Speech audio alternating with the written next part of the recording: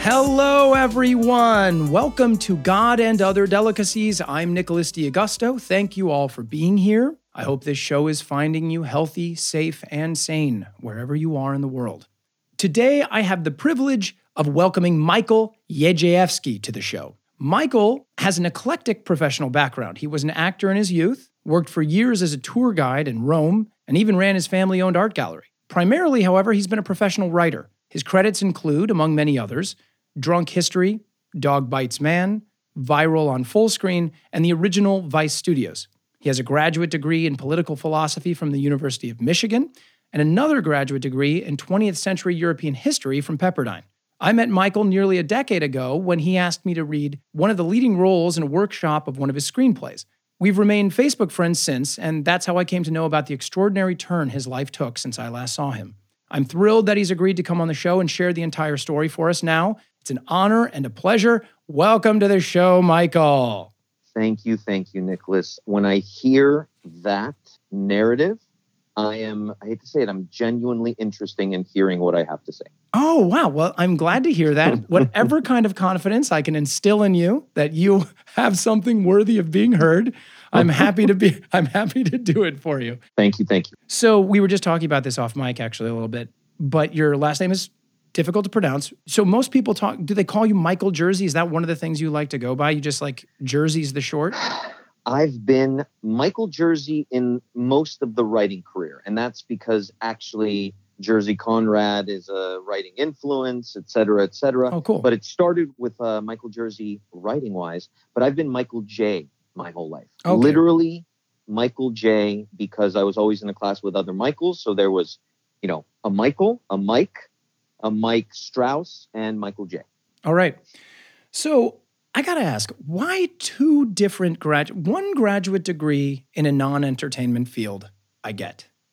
Two graduate degrees in a non-entertainment field when you've spent so much of your professional career, at least from the way I understand it, pursuing entertainment. How did that happen? So the first one was on the tail end of a sped up undergraduate degree. So the first one was after 3 years, I basically was a graduate, and my professor at the time at U of M, University of Michigan, was Tom Connor, who said, hey, we're starting a graduate program. And if you're a year ahead, and this seems to come pretty easily to you in the sense that you even say that reading comprehension has always been something that just came naturally to you. You don't need to study hard. Would you be interested in pursuing a graduate degree? And this was the Marshall School, which now has become a little more business oriented or almost entirely business oriented. But back then, for the first, 3 years of that development, it had a history graduate program led by my favorite professor. So I said yes. And then when he told me all about it, with every time he spoke of it after that, I was less and less interested. But I managed to do it over the course of a year and a half, 2 years, and get that vital degree under my belt. Yes. Yeah, it's very clear from your story that has been an important launching pad for everything that's come after. Oh, of course. I mean, all the Oscars, Emmys, I wouldn't have gotten them without that. Absolutely. I should have mentioned the Oscars and the Emmys. Now looking back on the background, I probably should have mentioned that. That's that'll be a post-recording edit. That sounds good. No problem at all. That sounds good. Thank you. So that one is the political philosophy one, right? The second one is the political philosophy, and the second one was when I actually came back from a long extended trip to Europe. I mean, I can get into that a little later. Yes. Yeah.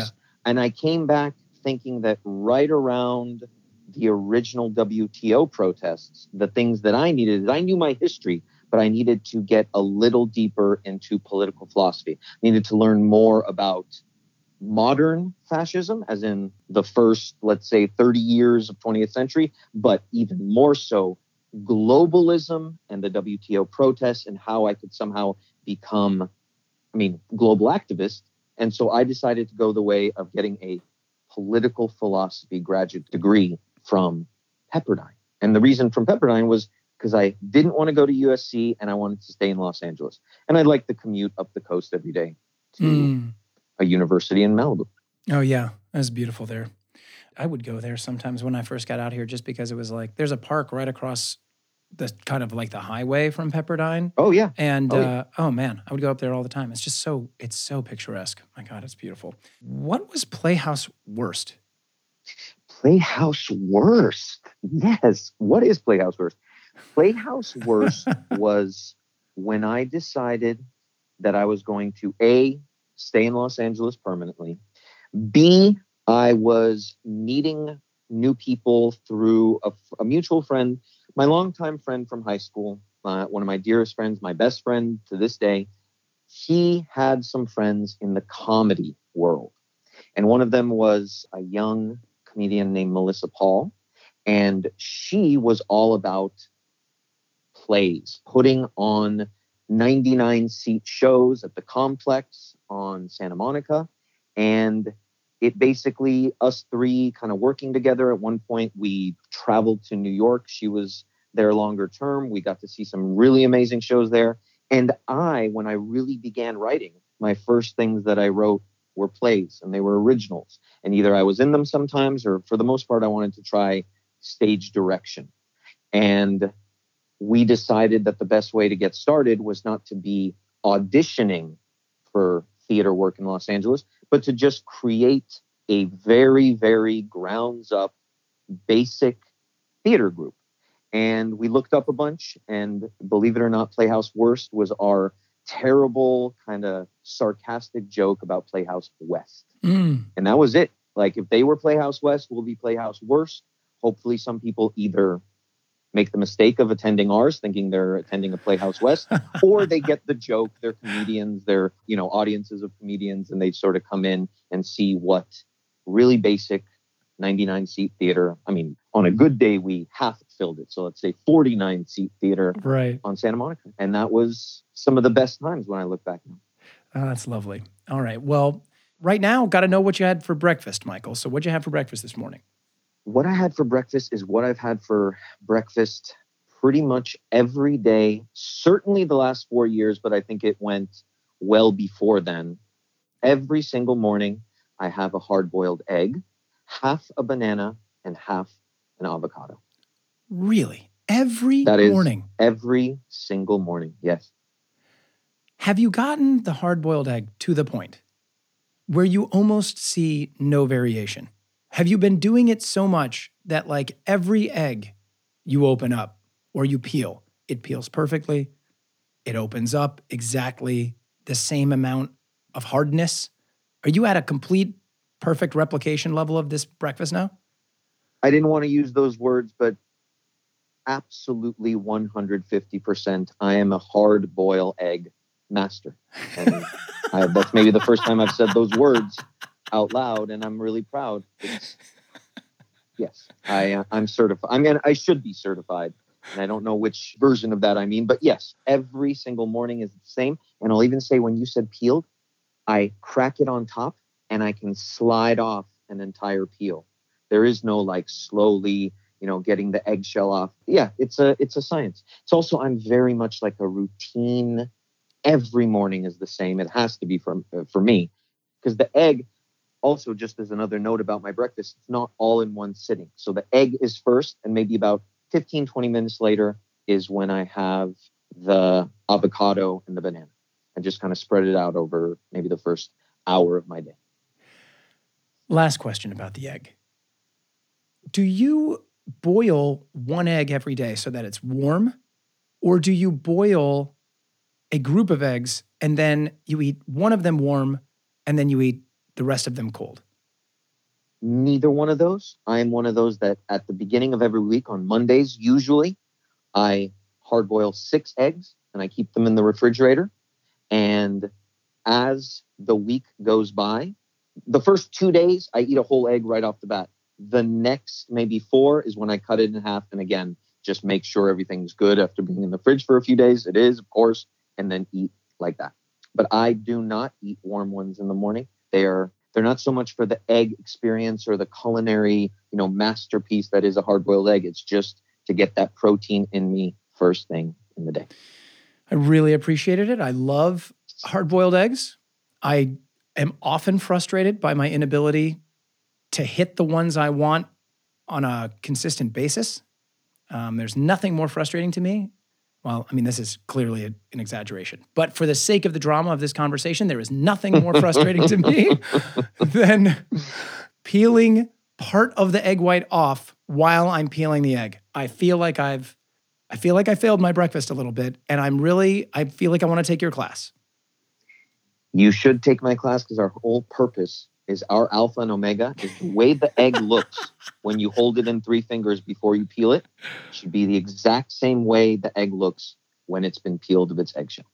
That is the ideal. There should be no nicks, scratches, indents whatsoever. I even roll off with my thumb that kind of on the bottom half. There's a little bit of that, I don't know if it's skin or I roll that off and make sure it's just good to go. And that gets eaten by me in about, at most 20 seconds. Yeah, I'm not going to pretend that I'm using a knife and fork. I just get that where it needs to be. Michael, let's dive into the big stuff, okay? Sure. How and when were you introduced to the idea of God in your life? Wow. Let me think about how and when I was introduced. The first introduction was definitely grandma, the first time she visited, which I think was in 1987.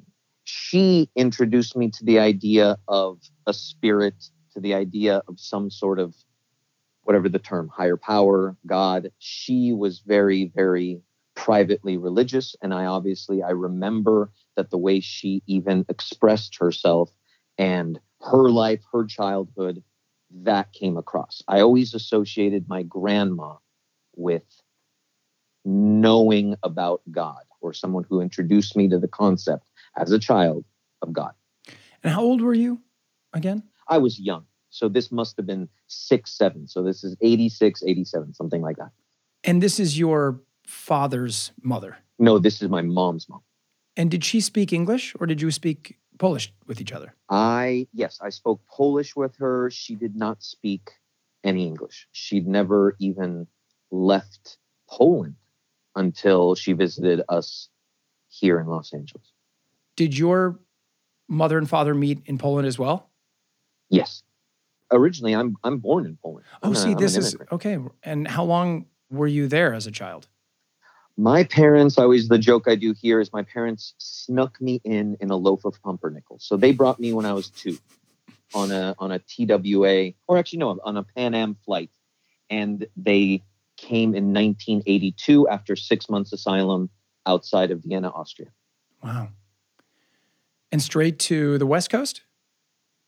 This is a good story. So they knew just from certain, not even direct contacts in Poland, but friends of friends. They roughly knew a few people in New York and a few people who lived in Los Angeles, and they couldn't decide. And my dad says that when they were outside Vienna in the mountains in their asylum, they flipped a coin, and heads was LA, tails was New York, and it was heads. Wow. And I always say that if it had been tails, I would be an utterly different human being. Wow. Like in every way, the way I speak, what I think about, what I dream, what I did, what this interview right now would be about, if it was even happening. Wow. Wow. And your parents were not particularly religious. They didn't carry on any of the religious banner or traditions. They were not. No, in the past, my parents were sort of your typical kind of late 60s, 70s, Eastern European, quote, radicals. They were certainly not overtly religious. In Poland, there was obviously, even to this day, 97% Catholic, but it was just topical. I don't think they necessarily believed in God when they were young. No. Can you locate what that meant to you, that your grandmother was introducing you to these ideas or to this type of feeling? And did that feeling anchor itself in you in any way, or did it just kind of come through and go out and then you would re-engage with these ideas later? It definitely made a mark on me. It being something that I hadn't individually, intimately felt from a loved one made its mark. But I didn't, it's one of those, it's a long story for where I ended up with that and for what reasons. But I do know that was, when I think of it as, and I know this sounds so cliche, but it's just a dim light that never went out. No matter what my worst moments, my darkest moments, teenage years into 20s, etc., knowing that about my grandma influenced me, inspired me, and also I never forgot it. It was always there. And even as a child, I understood it. It made sense about my grandma, given what she had been through and her life and how she was to me. And do you mind if we go back to that again? What would you say you held on to? Was there a form it took in you in the dim light of your youth, the way you articulated it? Was it Christian specific? Was it something else? I'll put it this way. My parents were outdoors people type. I wouldn't say environmentalists in the way we understand it today, but definitely any chance we got, we were outside, in the fresh air, in the natural world. Anytime we went somewhere, whether it was the ocean, whether it was up Angeles Crest, Mammoth, national monuments, etc., I always thought that those places were beyond us people, and that must have been some sort of higher power, some sort of, quote, at least at that time, God, because of its beauty, because of its size and scope. And I remember, like I said, I don't know if this is me referring to myself as a kid now using this terminology or how I thought of it then, but it just made sense. There's no way that this has anything to do with us people. This is beyond us. And so that's what it was. I remember God that I was sort of, my eyes were open to from grandma was bigger than anything I could ever understand or see or even experience. But there are the cues here on earth. Anytime you're in the ocean, anytime you're at the top of a mountain, anytime you're looking up at the stars in the sky or the moon in the sky, anytime, the sun comes up. I remember even as a kid thinking that has to do with God. Michael, this is going to be a little bit of an early break, but there's so much more to your story that I want to get into, and I want to take a pause right now, and we'll dive in fresh right after this first break, okay? Sounds good. See you in a couple minutes.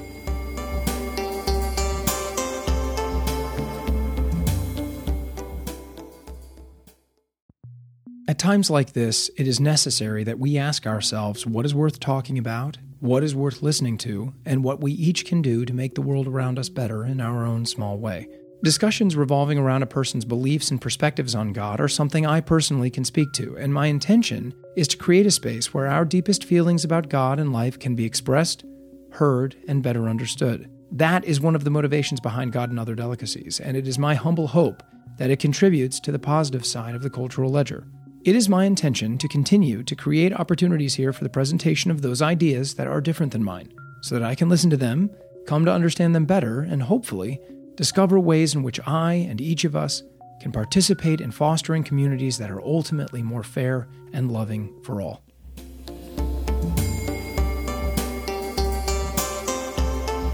All right, everybody, we're back with Michael J., and we were just talking a little off mic about him being an only child. And you mentioned also that your parents are both only children, which is unusual in my life. I have not met many nuclear families like that. What was that like for you growing up, and how did that affect your upbringing?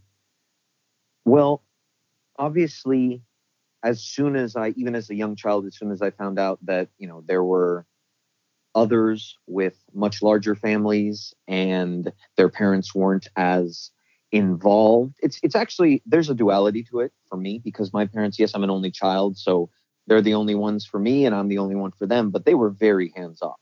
So I was allowed to do essentially whatever I wanted within reason as a kid, but there was no helicopter parenting then. And I actually, in first grade, my best friend was Andy Campanella, he had six brothers, six older brothers. So anytime he invited me over, it was circumstances and fun times I'd never experienced on my own at home. And B, I saw what it was, at least observed and experienced with him, what it's like to have siblings. So that just showed me how different I was and really made me aware at a very young age that being an only child is a double-edged sword in good ways and bad ways. Is there anything else you want to say about that? What the good is in that? What are the things that are particularly, did you know them at the time or you came to understand later? In my current circumstances, I cannot even express the gratitude I have for who my parents are and everything they've dedicated and devoted to me and how attentive they were and how loving they were and are. I always, again, this is me as a kid, but I remember when I was young thinking that even though I knew other people who were also, quote, only children or didn't have brothers and sisters, I always felt, and I know this is nothing new, but I felt that my situation was incredibly unique, that I was somehow special, that my parents were who they were and that they were raising me how they were, and that when I went home, all the focus was on me, that everything about my schooling was about making those two people proud, especially as immigrants to this country. Even early on, I remember thinking and knowing that even they grew up without brothers and sisters. So it was, all the pressure. Like I remember early on as a kid feeling the pressure that not only the family names, not only those two people who, came together and started a family, but immigrants planting a seed in the United States of America in, 1982 was all focused on me. So there was I remember early on sort of feeling moments of mild anxiety, expectation, a little pressure of the focus really is on me. And the way I kind of construed that in multiple ways throughout, not just childhood, but well into my adulthood to the present day. That's always been with me. Do you take any of these people with you throughout the rest of your life? Is the child you mentioned, the young friend, is that someone that's still your friend today? Yes, he is. He has two daughters. I was invited to his 40th birthday earlier this spring. I had to force myself to make it for a number of kind of, recovery reasons, but I was there when his mom spoke about him. She mentioned that I was there, his seventh brother. Oh, wow. How sweet. What she referred to me as. And he lives, I think, a 10-minute walk from my mom. Wow. Yeah.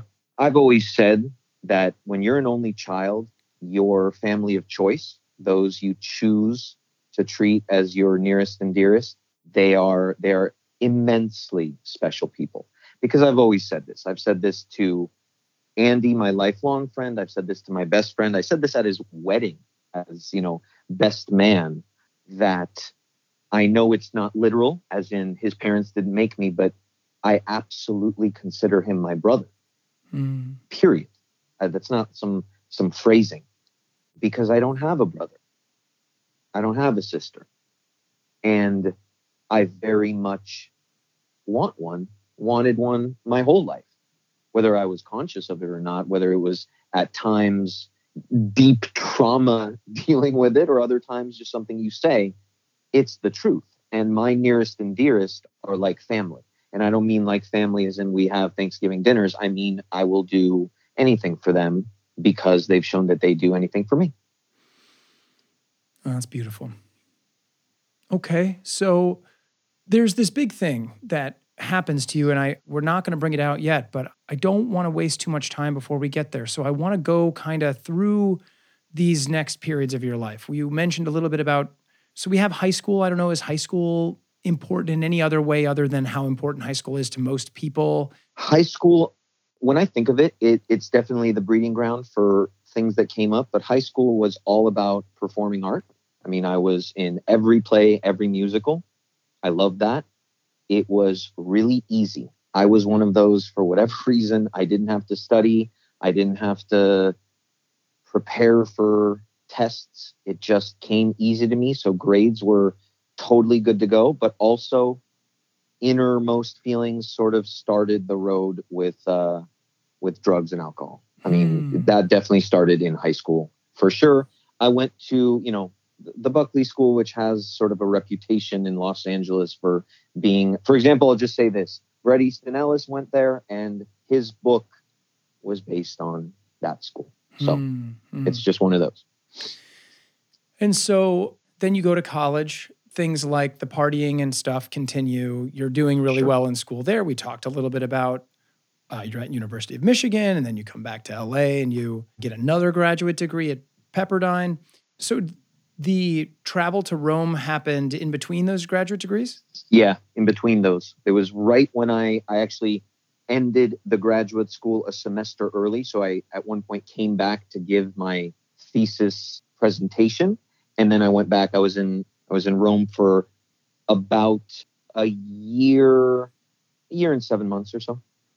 And then these are just formative experiences. You're talking about global activism. Was that top of mind at that time? Had you given up on any creative pursuits and you were really all about how do I participate in making the world a better place at large? I mean, I wish I thought about it that way. I wish it had been even that well defined, like in the sentence you just said. I wish I had had that. It was more, I need to be traveling. I stopped in Rome. Things came up in Rome that kept me there. But yes, I remember I did think of it sort of how I'd put it today is like a trajectory.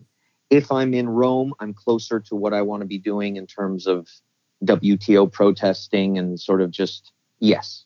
But did I have follow through? Did I actually do the work that needed to be done to attain that pursuit and goal? No, I was messing it up already. And then something brings you back. You just Pepperdine. Is that what brings you back?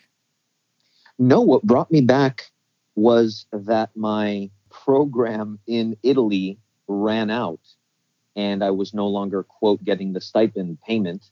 So I couldn't afford being there anymore. And I just to prove what a irresponsible young person I was, I didn't want to work. Like I never fully sort of put it together that if I want to stay in Rome and not do the tour guide stuff, the luxury stuff that I'm doing, then I need to work. And that didn't sound right. So I'll just go back home and I'll figure it out there. That's funny. Okay. So you go back, you land, camp out at your parents or whatever. Then you figure out, I want another degree. And then you go to Pepperdine. Is that kind of like how quickly it happens? Pretty much how quickly it happens. I just remember that I wanted things to be easy. Anytime things got difficult or too challenging or not the way I'd expected them, school was always the default second choice because it was easy. Like I could handle it. It was something you do and it gets you some sort of certification that'll lead to the next thing if need be. That's how I thought about school. I was never I wasn't an anti-school or like too cool for school. School is just the easy thing to do while you figure out something else. And I remember that was Pepperdine. And then you have relationships in here, but it doesn't sound like there's anything that's really life-defining, early broken heart. It doesn't sound like anything that's really steering the journey in one direction or another. Not that young. I had a few girlfriends. I had like the typical college long-term girlfriend. I had like a girl I was seeing in Rome. I had nothing special, nothing long-term. No, I'm not going to even pretend. And then the whole time, this is like the period of the dim light in the background, right? Occasionally it's sort of just, you're in a moment that's sublime and you feel that maybe the dim light like turns up a little bit, but then you go on to the next thing and it just kind of keeps low in the background. It's not on the front of your mind. Yeah, I'd even take that a step further. That dim light, when it did shine some light, it was shining light on things that made me uncomfortable, that I was running or hiding from. Wow. So it was one of those where I can't go down there right now. I don't want this dim light to gleam fully because it will reveal what's in this basement, so to speak, and it's not good. Do you mind if you tell me what one of those thoughts would have been, what one of those things hiding in the basement was at that time? I remember in senior year of high school, we went on a retreat where you wrote a letter to yourself about where you are, what you're looking forward to. And I always remember that I wrote to myself that like, hey, hope you figure this out, because the issue with drinking too much at an early age, drugs, not just a joint at a party, it's getting to be a little more. And even when I came back from Rome, when I was back in Los Angeles, I remember thinking this is becoming a problem. This isn't just collegiate party drinking at frat houses or something, or like house parties or something. This was a little more, it was taking priority. So I'd wake up in the morning and not my first thought is, what am I doing that day? Or, what's scheduled, this and this. First things first, got to have things in place in order to continue the day. And I remember that started to get a little intense. And so you get through Pepperdine again relatively easily. Relatively easily, but, and just so you know, instead of the graduate thesis, it was overwhelming and I was losing it enough that I chose the secondary graduate program, which is instead of a thesis that you write to get your graduate degree, you do 25 essentially book reviews, because I knew that I no longer had the focus on a single topic. I was all over the place and I just needed to get this done. And what was easy for me, reading comprehension. What was easy for me, write something where it sounds like you read the book. And that was just to, by the skin of my teeth, literally get through that. Wow. Interesting. Thank you. So that's where you are. But then now you're already saying you're kind of skin of your teeth getting through these things already. You're going to leave the comfort of this academic structure, which has been a safe haven for you at different times in your life. And then you're going to enter into the pursuit of the entertainment industry head on. And now you're going to do things like form Playhouse Worst, and you're going to write a bunch of, both screenplays and stage plays. And also, obviously, you're going to be in LA as an adult, as a young adult, and this is where the drug and alcohol stuff is just going to go completely off the rails. This is what happens? You know what? I need you to phrase periods of my life. Word for word, absolutely 100%. I don't have the sort of frame of reference to look at it that way, but yes, in hindsight, exactly that. I made the mistake of, as things got worse with drug dependency and drinking and just what I thought was, hey, I'm young, I'm mid-20s, this is totally normal. My initial solution to that is, so I'll join the entertainment business and I'll become a writer. And I remember even thinking about it in moments of analysis, if I could even dare call it that. I remember thinking that the entertainment industry is just a means to an end. I'm destined, I want to write something that has some significance and meaning to it. I want to write a novel or a play or something, television, like some half-hour show. That's just what I'll do because I can write. That's just what I'll do to get through all this, get all this figured out. And as soon as I'm in place, I will choose what to write. I will make those decisions. And that thinking, plus, like I said, Melissa, my friend Al from high school, some of their friends, some names, not even as big names as they would become, but already noticeable enough for me, it just sort of clicked. And I thought, this is the way not only to get what I want in terms of professional pursuits or earn what I want, but fix this needing drugs problem. Where are you at in your life? What are those years? What are the actual calendar years of this? I mean, I meet you in like 2011, we said. Yes, 2011. So I would go back to 2004 is when I'm done with, or finishing up Pepperdine. And then between 2004 and late 2007 is when things go really rock bottom in terms of addiction and that lifestyle. When Playhouse Worst gets founded and plays happen and I get through all those and seems to be going well, that's when I meet the people that ultimately will become, either writing partners or collaborators. And I mean, those 3 years are also, I wouldn't say the hardest because there's been other times, but the darkest. Not dark as in antagonism or villainy, but certainly lost. That light is barely flickering. And it's completely my own doing. It's dealing with anxiety, dealing with insecurity, dealing with a lack of confidence, dealing with the pressure of being an only child and the leisurely snobbishness of being an only child. Not snobbishness in terms of earning, but it's all about me. And if it isn't, I feel uncomfortable. And the irony, literally the irony is all that my drug problems did is cause me to become a loner, solitude, avoiding people, and literally there's that me. And then when I need to be on stage in a play I wrote or directing or at a rehearsal, I'll get through it. And it was that kind of dichotomy. Wow. Okay. How does 2011 fit in? You're past some of these dark years? Yes. So at the very end of 2007, I finally, after trying a few times, I, quote, get sober. I stopped drugs and drinking. I'd stopped drinking a while before. It was one of those, I always say in terms of my addiction story, it's like whacking the moles. Like, okay, I'll do less of this drug and I will focus more on maybe having a drink or two at a bar or this, it all had to go. I was either all or nothing. So it all went. I managed to. I remember my best friend finally called me and goes, hey, he was back in New York at this time. I haven't heard from you in 6 months. Where are you? What is going on?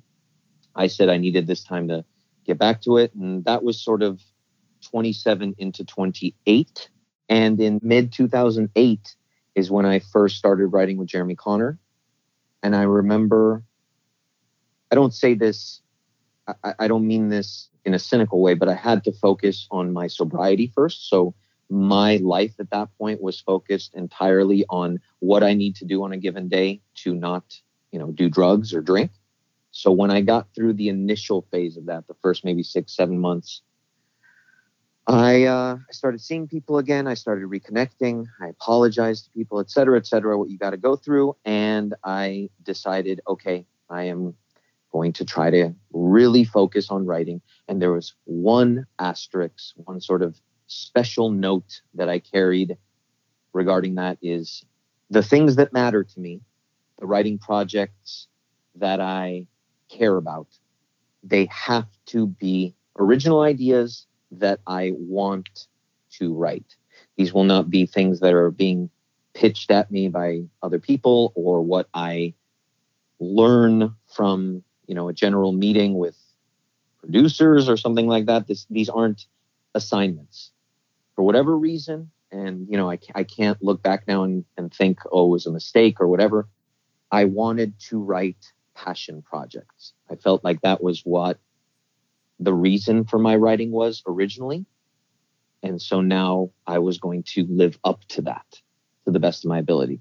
And also, it was no longer plays. For some reason, I walked away from plays just because that early in my sobriety, I associated them, unfortunately, with profound difficulties and, personal problems.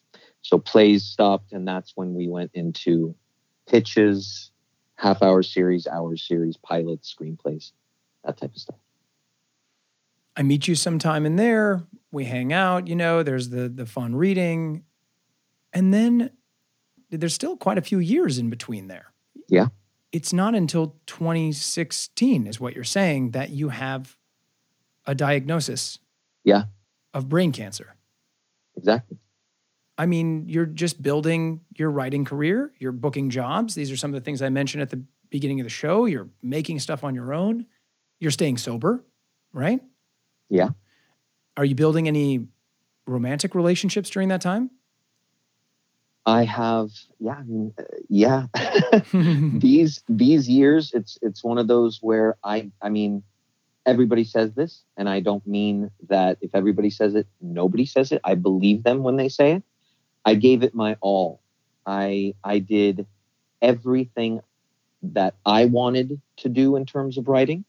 I was there for others. I, was a ghostwriter for many, many people, many projects. I absolutely fell in love. Unfortunately, that didn't work out because my love interest, who I experienced, quote, falling in love with for the first time, that didn't go well. They, ended up in a cheating situation, and that was a heartbreaker. I got through that. No slipping with the drugs or drinking. I got through all that.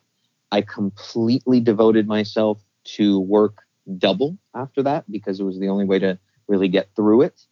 I had on and off relationships with others when I was ready. Unfortunately, we were on different chapters in our individual lives. So one time I was with a young woman who wanted to start a family. I didn't feel that I was ready.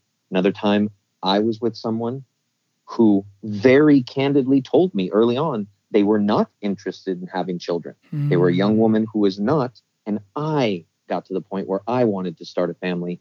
That didn't work out.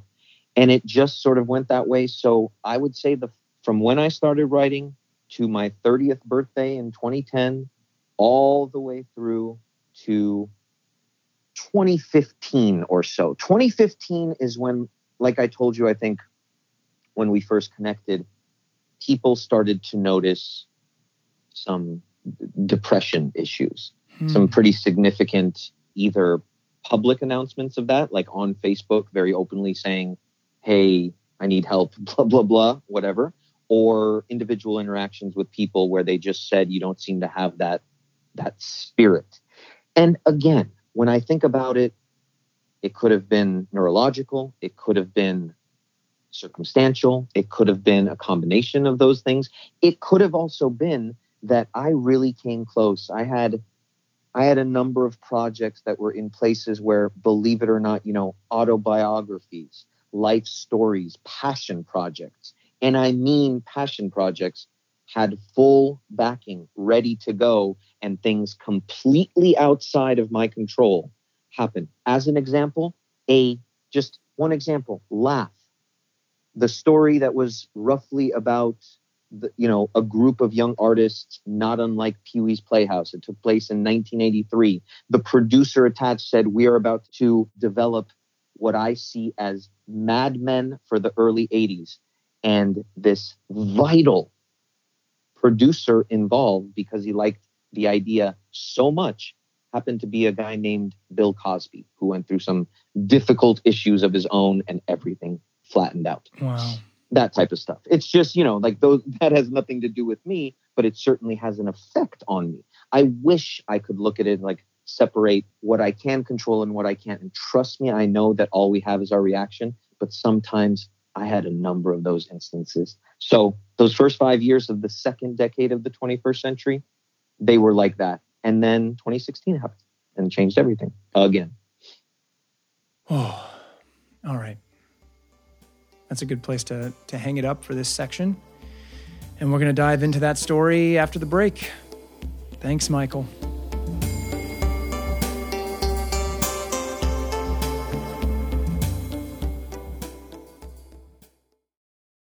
God and Other Delicacies has a weekly newsletter. If you'd like to subscribe, email me at godsdelicateshow@gmail.com and I'll put you on the list. Also, if you're listening to this show on iTunes right now, I'd love it if you scrolled to the bottom, hit 5 stars, and wrote a 1 to 2 sentence review. It really does help the show reach more listeners, and it means a lot to me because I read them, and it's nice to read nice things.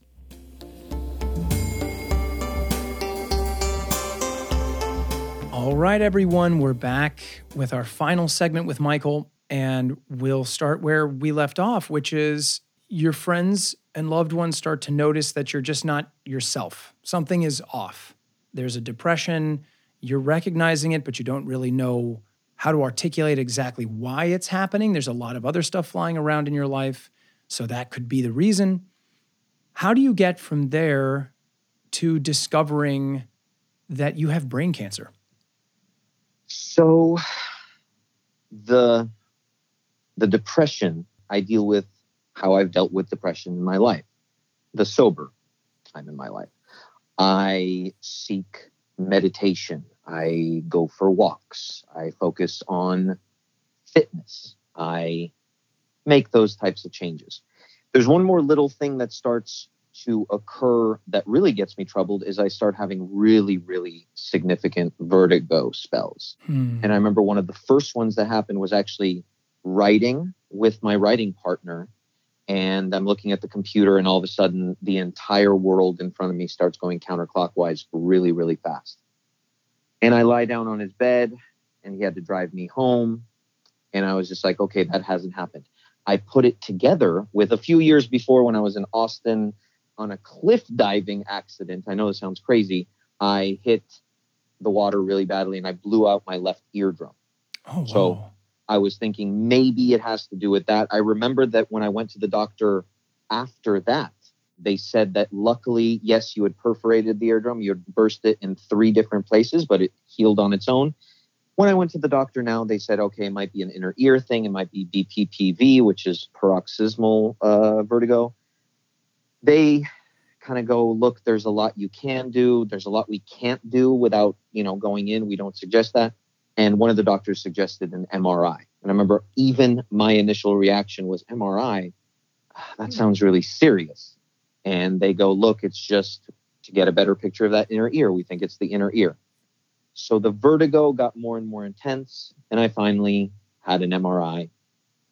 And that was it. And that was it. I'll never forget. My MRI was on, unfortunately, I should have thought of it. I went on a 13th. It was July 13th of 2016. And the next day I got a call from my doctor. Actually, I didn't get a call from them. I called them. They said, you got to come in. This is really serious. And from that point on, and I just remember in that initial call, when they were reading the results to me, there was a lot of big words, but I picked up on the word glioma. And I said, did you just say glioma? And that's when Dr. Petrosian said, yes, Michael, this is pretty significant. It's rather large. We need to get you back in here and discuss what to do next. And that was it. And I was at my mom's house picking stuff up when I made that call. And I looked back and my mom heard that conversation and was sitting on the couch with obviously, tears. And that was it. That was that moment. Wow. How quickly do you go back in and fire up this surgery treatment? How fast does that happen? So basically, I went in the doctor the next day. She suggested the first thing you need to do is a contrast MRI to see if the tumor, the original tumor was large. It was deep in the left temporal lobe, deep left side behind my left eye, like deep in there, the size of a plum. Whoa. So, Are you kidding me? Yeah. Whoa, man. And it's one of those where they needed to check if it was, I'm not going to get into the sort of medicinal vernacular here, but they need to check if it's cancerous. All that means is if it's actively growing very, very quickly. With brain cancer, it's a little different. Like they can remove all they can never remove it fully. So I went in the next day for an MRI. It came back as non-cancerous. So from that point on, I researched and went to, countless doctors. And finally, my initial surgery to remove it was August 30th. So it was like about a month and a half after I found out. And then for about a year and a half, I was okay. It was an MRI every, once a year just to see what it was. And then there was significant growth at the end of 2018. And I had another surgery, which changed the diagnosis from, again, sorry for the vernacular, a grade 2 astrocytoma to a grade 3 anaplastic astrocytoma, which just means that just because we took out this tumor over here, now there seems to be another one over there. And it's one of those. And that was 2019, January. And then after that was 8 weeks of radiation, 8 months of chemotherapy. And that's my new normal. That ended end of 2019. And since, I've just trying to get back to a new normal. It's been challenging in the specific circumstances of 2020 so far. But I mean, there's so much I could say, but that's sort of how it went. Everything about me since July 14th changed, certainly. I mean, obviously, what I focus on, what I do professionally. And what are those things? Well, for a number of reasons, but the entire, like I said, those first 5 years, it never worked out, came close. While I was going through the initial researches, surgery recovery, which took a good few months for me. Obviously, my writing partner and I, we went our separate ways. He got into other stuff. And I just came, I don't know if it was a cathartic moment. I don't want to say I came to terms with it, but I did not go back to writing. And it was a combination of two things. And I don't say this, again, there's no pessimism here. There's no cynicism. I'm not being critical of anyone, but, my manager left, my agents walked away. And when I reached out asking for trying to develop a few things that had kind of been put on hold when I found out, none of those worked out. So I just kind of thought the writing, the industry, quote, career was before all this. And now with a limited amount of time left, I won't be continuing that. And so it's actually, this is a beautiful, if this were to become a story, this would be a literary second act into third. Also, keep in mind, I didn't even mention this, but coaching tennis. In coaching tennis, I met she was a senior my second year coaching tennis. She went on to become a neuro-oncologist, which literally means a brain tumor doctor. And I ran into her. She, from Facebook, knew about what was going on. And when I said, hey, I know this is crazy, but I'm looking for any kind of writing work or just something to do with writing, she goes, oh, yeah, a college friend of mine, he started a business of like college application essay specialist, that type of stuff. Maybe I can connect you to. And for the last few years, I've been doing that. I am now helping ESL students from foreign countries usually write their application essay responses, personal statements, personal insight question responses.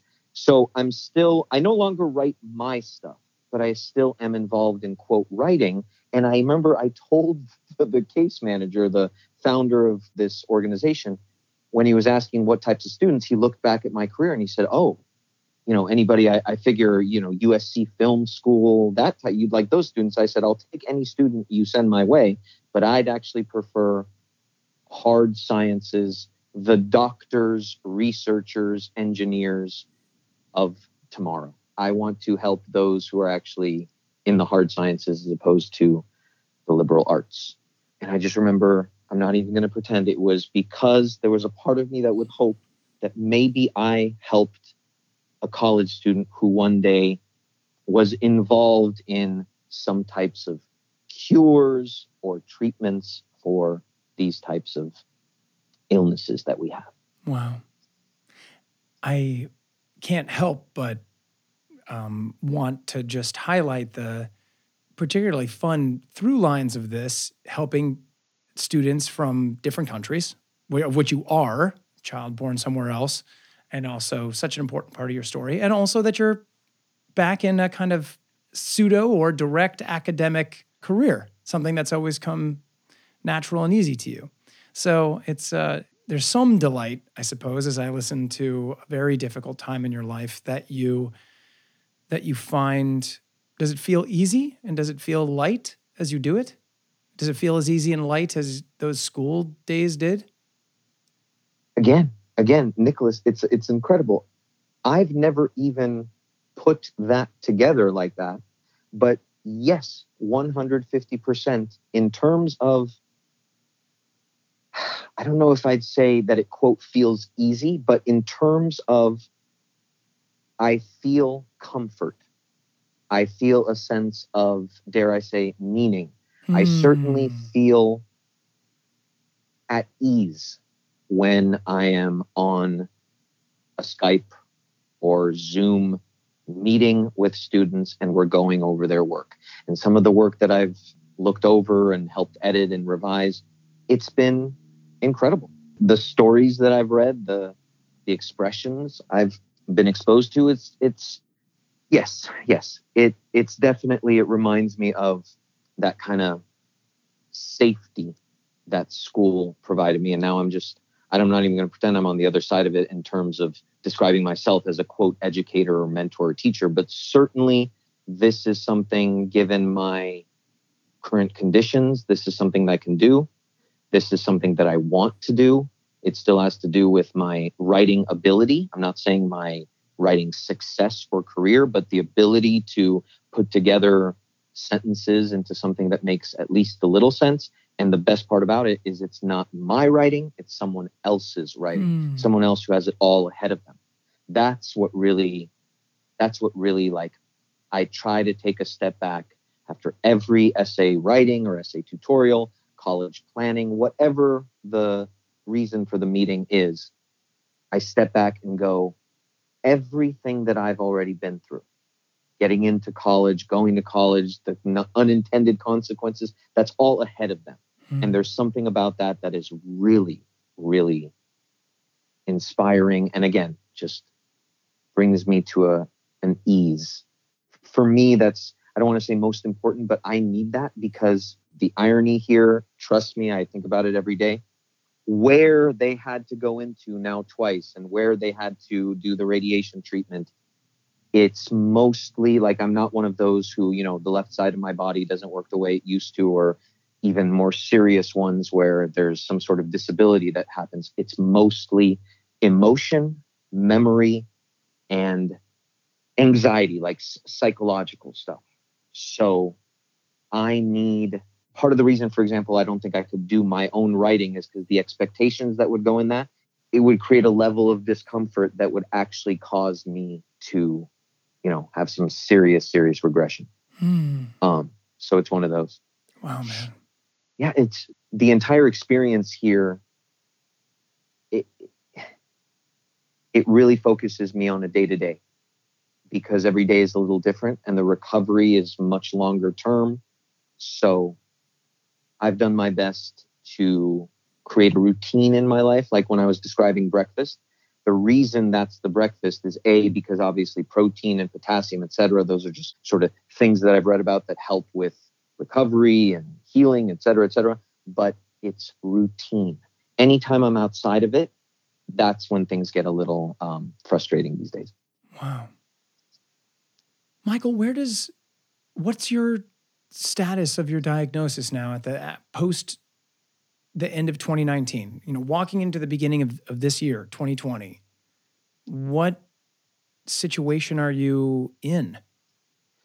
So I've been asked this question in all sorts of different circumstances, and I'm always very careful what I say here, because I've noticed that people,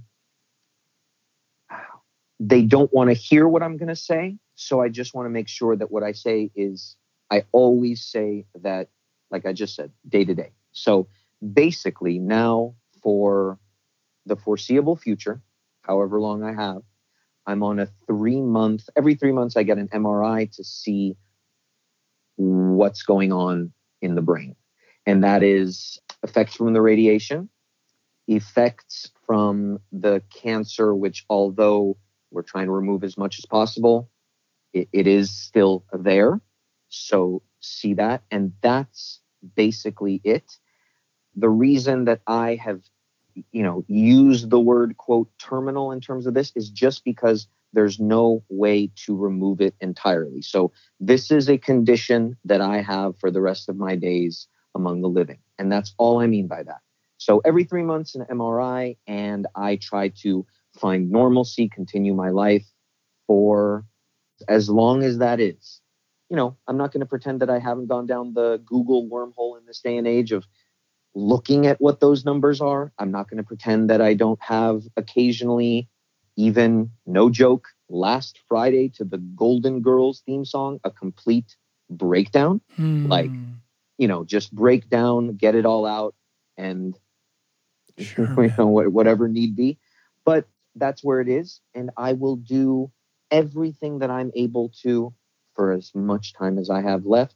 And that's that. And then I always finish with, when I wake up in the morning and the last thing I do before I go to bed, I thank God for every day of life that I am given, period.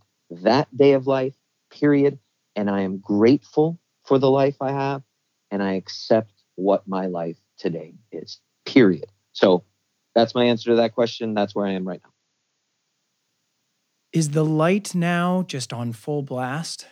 The dim light that had been hovering and almost extinguished or unnoticeable at one time, how does that light live? I mean, here you say, this is very clear, and I've seen this in your Facebook posts, which is one of the reasons, obviously, that I wanted to connect with you and see if you were interested in talking to me. Do you want to tell a little bit about how that light has turned up? Like, how bright is it in your life?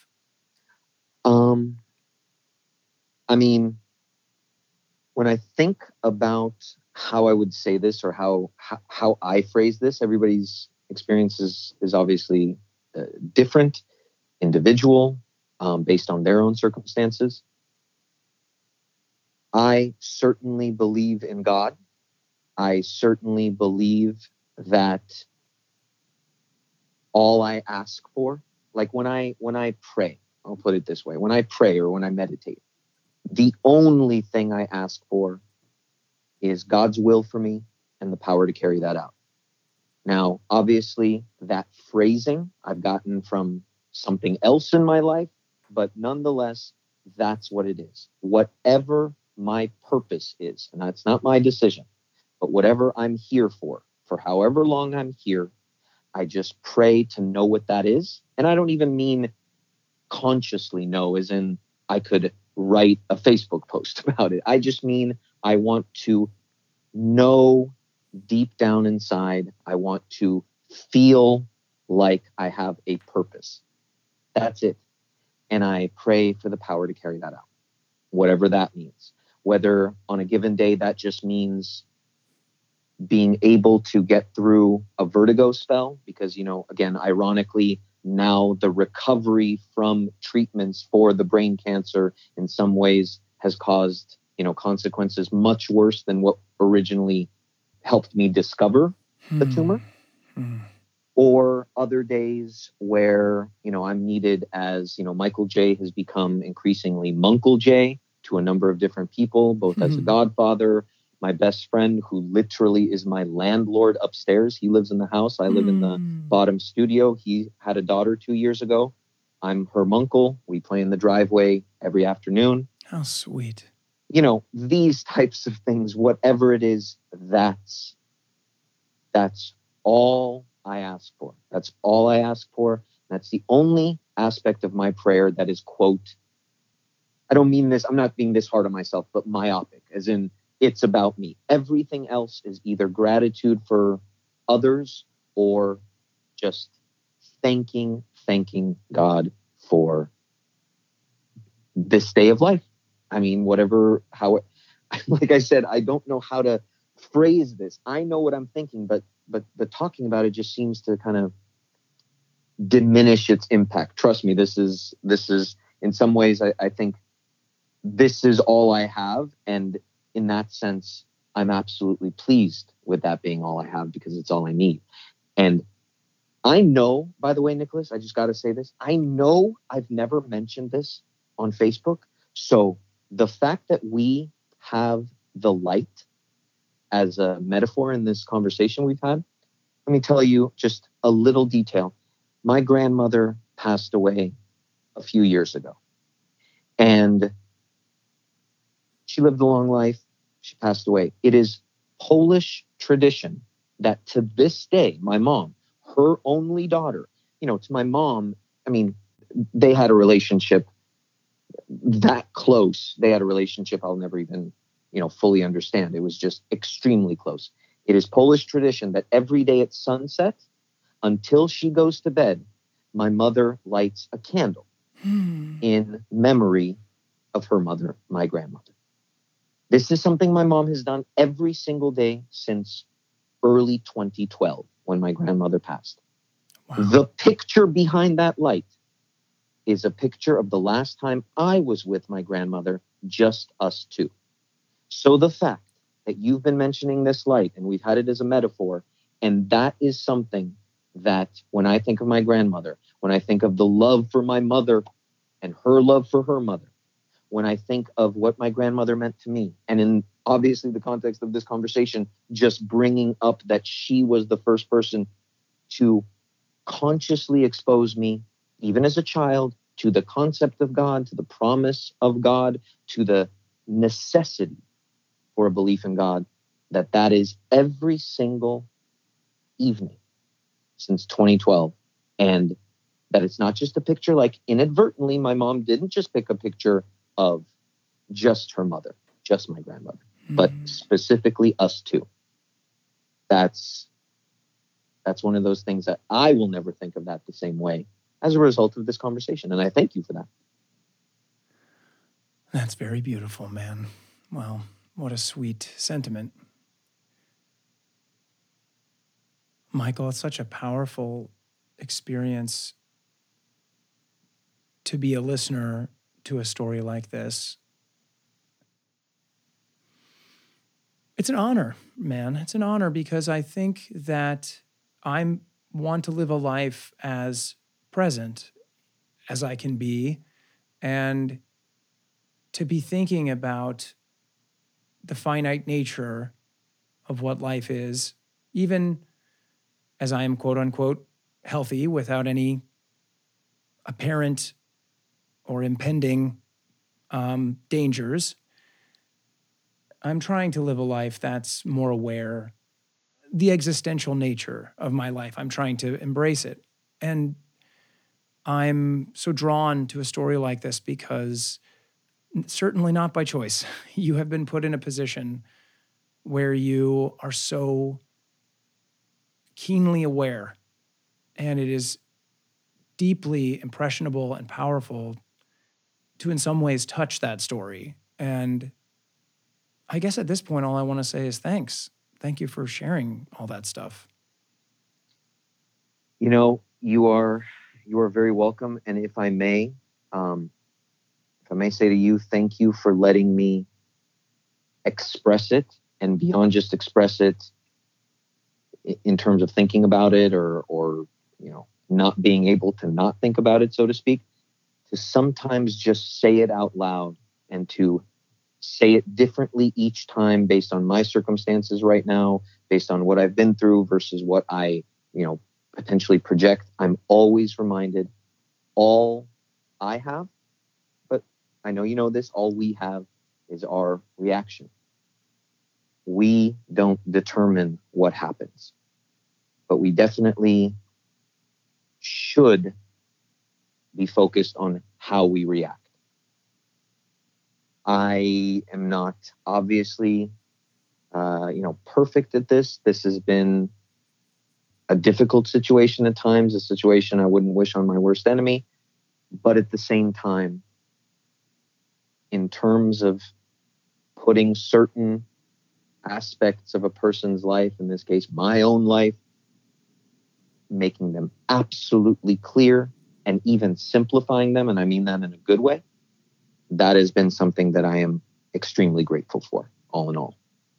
So thank you for just letting me express that, because like I said, every time it's different, and every time it's truly, in a good way, therapeutic. Well, it certainly has that effect for me as well. It's a powerful experience, and it's a lot to reflect on. And I cannot tell you enough how much I appreciate it. And don't go anywhere. I'm going to say goodbye to the show, but we'll chat a little bit after I say goodbye, okay? Sounds good. Thank you. All right, everyone. Thank you all for listening.